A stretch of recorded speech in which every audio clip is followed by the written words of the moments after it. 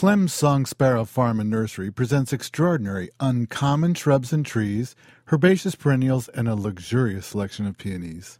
To learn more and get useful information, for example, how large things will be in your garden after 5 to 10 years, the web address is SONGSPARROW, songsparrow.com.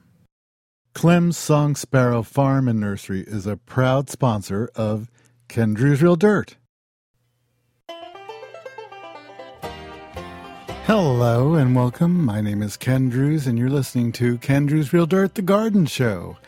And I'm very excited today because we have a guest, one of the great horticulturists of all time, Tovah Martin, and also one of the smallest horticulturists, as Tovah has been heard to say she is the world's smallest garden writer. And she has a new book on terrariums, the new Terrarium, beautiful displays for plants and nature, with photographs by Kindra Kleneff. Maybe I'm pronouncing that right, but I'll ask Tovah. I'll find out. I am crazy for terrariums. I don't know what happened. I always liked them, but Tovah's book came out, and now I'm making them all over the house. Anything that's clear, any bottle, jar. I found a few at garage sales and at Pier 1. I found one, and where else? You'd be surprised. Also, I find used objects, old discarded things, any glass container, and you can either have a cap on it, a cover, or leave it open, and you can grow plants that really want a lot of humidity, and Tovah's going to tell us all about that. Her book is beautiful, with beautiful photographs, and many of them are taken in her home, which looks terrific.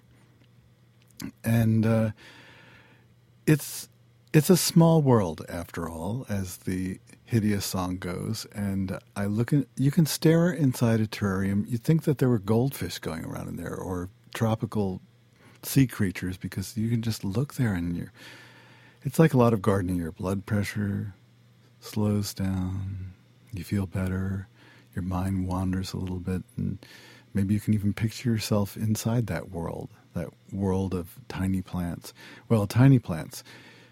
Dwarf tiny plants are really good. If you get a big plant and it's just a baby, it's going to fill that container. So you want to look at the garden centers, and almost any plant store. Florists are terrific. You can find just little plants that will stay dwarf. If anything says dwarf on it, that's good. If anything says nana, that's good, because that means dwarf in Latin. Sometimes you see that. But you want tropical plants, because these are indoor containers. They're like greenhouses in miniature. And I've been waiting for a book. There hasn't been a book for decades. When I wrote the book Plantophology, I described the experiences of Dr. Nathaniel Ward, and that's how we got the name Wardian case. Those were the earliest terrariums. Dr. Ward wanted to grow plants in London, and in the 1840s and 50s, because of the Industrial Revolution, it was so foggy in London, only it wasn't fog, it was smog. And all the plants he tried to grow died. Well, one day he found a moth chrysalis, and he wanted to watch the chrysalis turn into a full-grown flying moth, and so he put it in a jar with a little bit of soil in the bottom and capped the jar. And to his surprise, ferns and little grasses sprouted, some of the same plants he tried to grow outdoors and couldn't because of the pollution, and they were doing just fine. And the moisture in the soil would come up and bead on the glass and then drip back down. And he had a closed container that was self-sufficient. Well, he realized that he had a wonderful thing for people who were traveling around the world, explorers, trying to find new plants, that they could bring them back to Great Britain. In the past, they couldn't because, maybe the cabin boy would water them with salt water, or they get salt spray, or temperature changes were too extreme and too fast. So the Wardian case was invented. Some people think it's Edwardian, but it's Wardian case after Dr. Nathaniel Ward. And then later we started calling them terrariums. And it can be a beautiful Wardian case, which is like a miniature greenhouse indoors, often on a stand, very popular in the Victorian era. Or it can be a glass case. And we are so lucky to have Tovah joining us. Some of you may have met Tovah when she worked at Logi's Greenhouses, where she was for years, probably 20 years. But she knows more about houseplants and indoor plants than anyone I've ever met. And without further ado, Tovah Martin, the author of The New Terrarium, Creating Beautiful Displays for Plants and Nature, photographed by Kendra Kleineff. Hello, Kleineff, Tovah. yeah. Oh, Kleineff. Hi. Hi. Kleineff. Hi, Ken. Did you ever see the movie The Graduate? Oh, of course. You know the I scene? guess I come of a certain age that you would, wouldn't you? Well, it's one of the top 10 movies I think of all time. But there's a scene early on when someone says at a party to Benjamin, "I have one word to say to you, boy, plastics," and I have one word to say to you, Tovah, terrariums. Terrariums are hot. They are. They've been.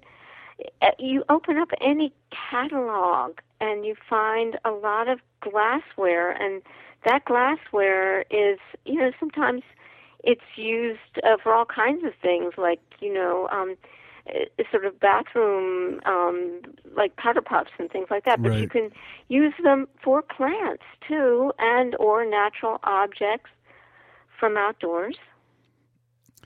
Well, I was at a wholesale florist supply and etc., and they didn't have any little plants. They didn't have baby plants, and I looked around, and they did have some terrariums. And I asked them, is there something happening? Are terrariums popular all of a sudden?" And they said, "Yes, we cannot keep these little plants in." Really? And they get them every week. They get sort of normal stuff, but it's not that normal, but wonderful things. But that's the beauty of it, Ken, is that you can find little plants for these terrariums just about anywhere. You can find them in supermarkets. They're a little African violet. You put it in glass, and it looks absolutely stunning. I mean, it sparkles. Well, if an African violet flower starts to go, do you go in there with the tweezers and take off the faded flower, or just let it drop and see what happens? Well, absolutely. It is about good grooming, and you mentioned tweezers, but I'm sort of a big one for using wide-mouth terrariums and when we're talking about terrariums, I think people should understand that it's not, there's no one image of a glass vessel that would work as a terrarium. Almost anything works as a terrarium. You can recycle, vases, hurricane lanterns, ball jars, apothecary jars. What was that? Ball jars. Exactly. Canning jars, right. Yeah, canning jars. Just about anything that you can see through, you can use. People, of course, there's the old, fish bowls and aquariums and that sort of thing. But you can also, just kind of go into your basement or attic and find things that are glass and use them. We've used all kinds of funky things. Well, I'll tell you a secret that isn't really a secret, but on large trash collection day, I just drive around because every kid has had an aquarium and then lost the fish at some point, lost interest, lost the fish.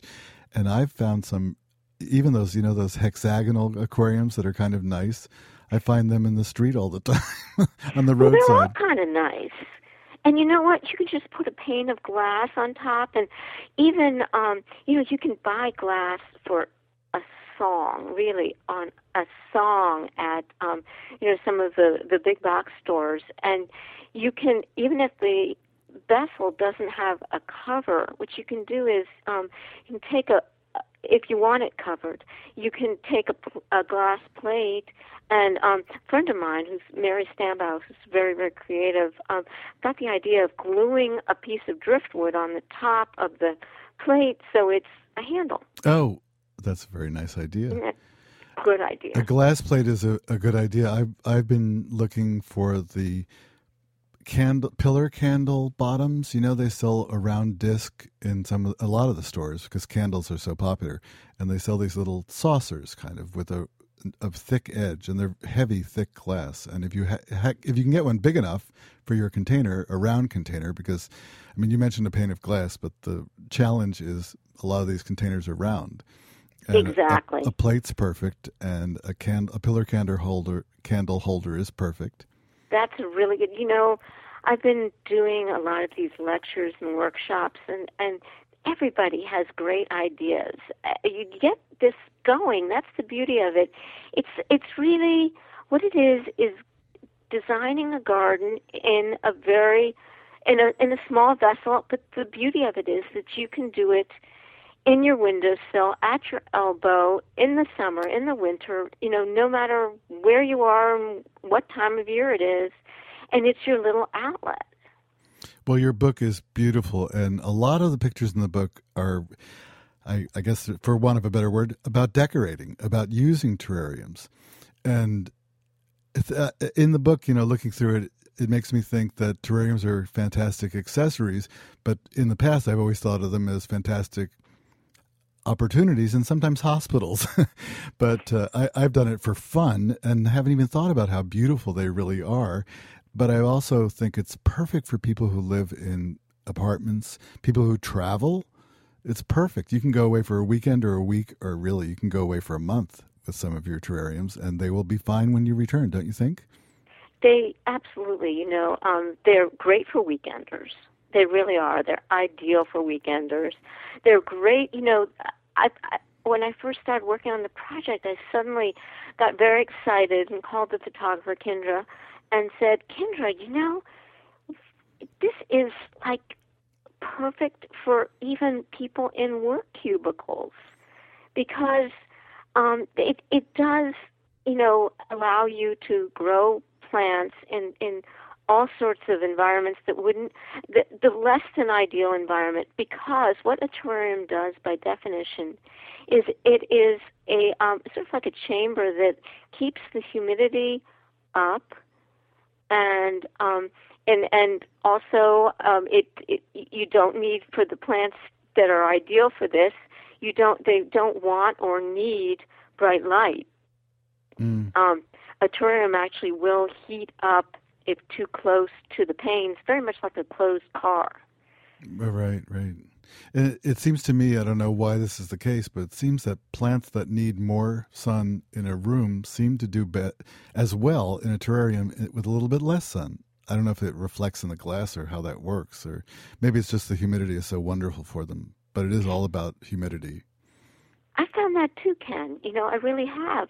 People will say to me, for example, we were working with Muehlenbeckia the other day, and somebody said, but that is from Australia, it needs a lot of light. And I said, it does great in a terrarium. Incredible. It really does. Well, we are speaking with Tovah Martin, who has been gardening as long as I have. And her new book is The New Terrarium, Creating Beautiful Displays for Plants and Nature. And we'll be right back. Stay with us.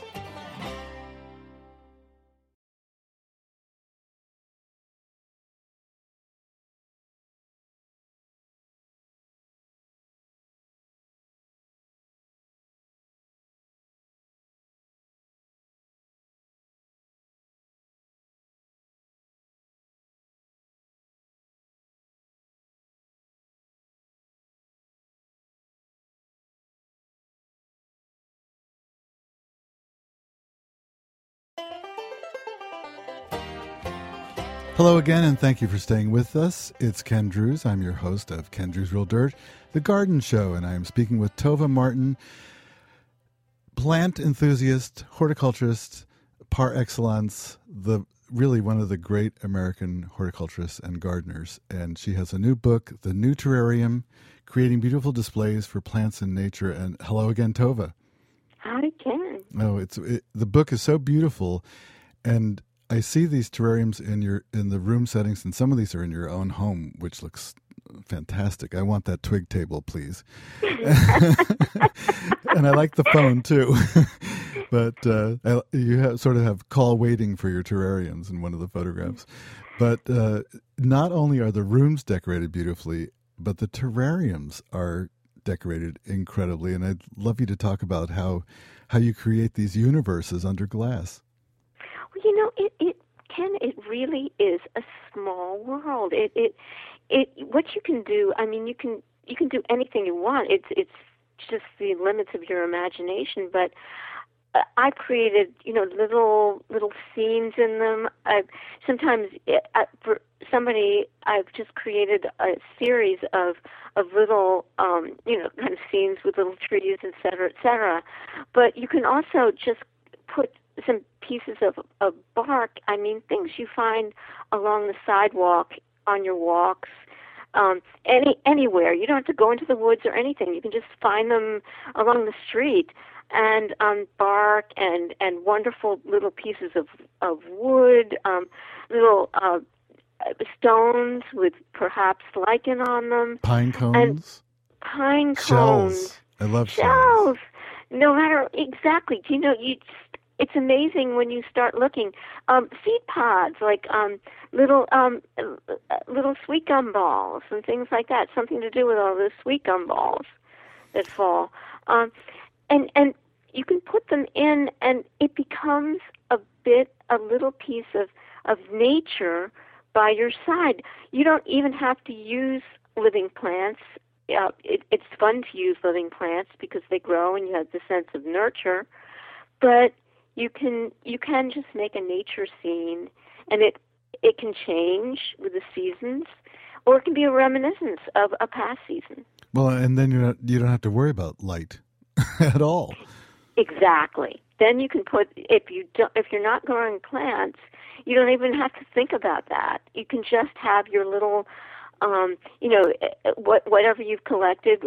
We don't collect birds' nests because they are, they could be recycled by birds, but we do. I often put faux birds Right, nests. I was going to say, because you see them in the floral supplies and the florists, and well, even the box stores. Sometimes, if one goes to those, you can see things for decorating and fake eggs and things like that. And all kinds of things. I mean, really, what you find outside and fill your pockets with when you're taking that walk. This is a place where you can put it, and if it's closed, you don't have to worry about all the creepy crawlies escaping into your house. Or the dust getting in. Exactly. It's kind of a very confined little unit, and it's a window I call it a window in the world. Oh. Really. Do you have any idea why it's not called terraria when you make it plural? I don't know. And it's such a pretty word, terraria. I've said it a few times, and it sounded so clumsy, and it looked so stilted. Yeah, it looks like it's unended. It does look shortened. Well, we've been talking about terrariums, and we've been talking about terrariums kind of 101, and I would think that terrariums 201 would be orchids under glass. I've had plenty of trouble growing orchids in my not humid home, but the terrarium is obviously, especially if the orchid is not too big, ideal. So can you talk a little bit about growing orchids under glass in these small containers? My favorite is the tropical lady slipper orchid, the paphiopedilums. I find they do really, really well in the terrariums, and I also do oncidiums. There's these wonderful miniature Phalaenopsis, the moth orchid. But the whole point of this, the general overarching theory, is that what you're doing is you're increasing the humidity in this sort of chamber, and orchids, of course, love high humidity, and in my case, which is, I guess, I think not your case so much, Ken, but in my case, my home is, shall we say, chilly. And, no. My home is chilly. Your home is cold. Yeah, mine's ridiculous. So it is, it's a little, perhaps slightly cold for some of the orchids. And this is, traditionally, agriculturally, cloches and lantern cloches, and this sort of unit was used agriculturally, cold frames, to protect plants from the changes in temperature from day to night. So that's also an application indoors. It keeps, it sort of moderates the temperature for these rare plants. I think one in the rare department, I know both of us are very fond of carnivorous plants, and they do great. I actually keep my Sarracenias, my pitcher plants, in an open terrarium, an open actually jar, so it can hunt. And then this year it blossomed. Oh, I was going to say this year it ate the cat. No, this year does it? So it hunts and it catches things like a fly or something. I actually haven't actually opened it, and I try to keep my house as free of that sort of thing as we possibly can. But they can hunt if they want to, and they certainly, that's one job that carnivorous plants can do for you. It's a good idea. You were mentioning the Paphiopedilums, and it's easy to find those plants. Those are the slipper orchids. You can find ones that are tropical because that's what you want. You don't want the cypripediums that are the outdoor hardy plants, which you shouldn't be growing unless they're propagated anyway. But the Paphiopedilums, you can find ones that want 80 degrees, 70 degrees, 60 degrees. A little research, and you can find the ones that will suit your home's environment, temperature-wise. And I find that they are so willing to blossom. They just repeat. I mean, I've had some for years and years and years, and they just repeat. Actually, I find the foliage on many of the ones that I collect, I kind of like the Martier types, is very beautiful anyway, even without the blossom. They're like leopard spotted kind of. Yeah, they're pretty. Well, now, do you feed them a lot? Do you give them a lot of food? Well, here's what I sort of figure in my terrariums. I don't fertilize them because most of what I'm growing in them, I'm trying to keep contained and small sized. Mm-hmm. So I don't actually fertilize my terrariums at all. And I think that also might lead to less bacteria, fungal problems and that sort of thing. I don't. Most of what I'm doing, I'm trying to keep as a small world.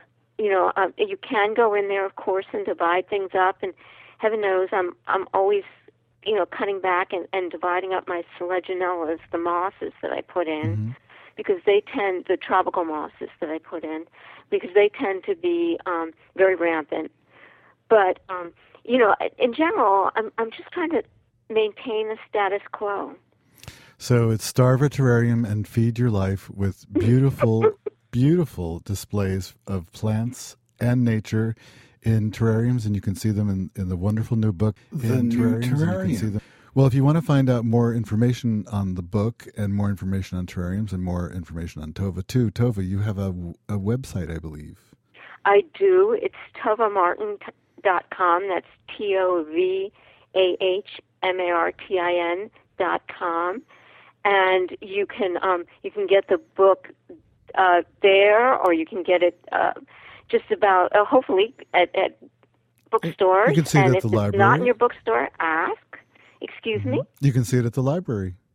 You can go to the library and take it out of your library. And speaking of libraries, Ken, that's another thing I'm doing is I'm doing a lot of workshops with this, and they're awfully, awfully fun. And I did one at the Hartford Library. We taught the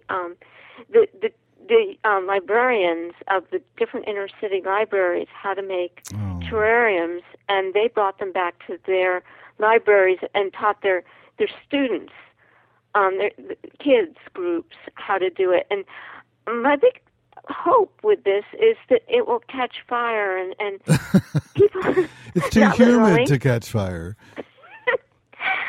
That if everybody just learned how to make a terrarium and taught 5 other people how to make a terrarium, it would change the world, don't you think? I think that about all gardening. And certainly, if it's a good place to start. Start small, and someday maybe you can help save the world. Tovah, thank you so much for joining me today. It's been great, and ever since I saw you lecture about a month ago, I've been making terrariums. Soon my house will be filled, and I'd like to do one like a ship in a bottle, on its side, and I will. But thank you again. Good idea. I'll need my tweezers, though, for my big hands. Yeah, you will. Okay. Take care. Thank you again. Thank you, Ken. Bye-bye. Bye. I want to thank everyone out there for joining me again. You may be listening to me on the radio, or you have downloaded me. It's a little painful, but I can take it. I'm strong. Please download me every week or listen to me on the radio. And this is Ken Drew's Real Dirt, The Garden Show. See you next week.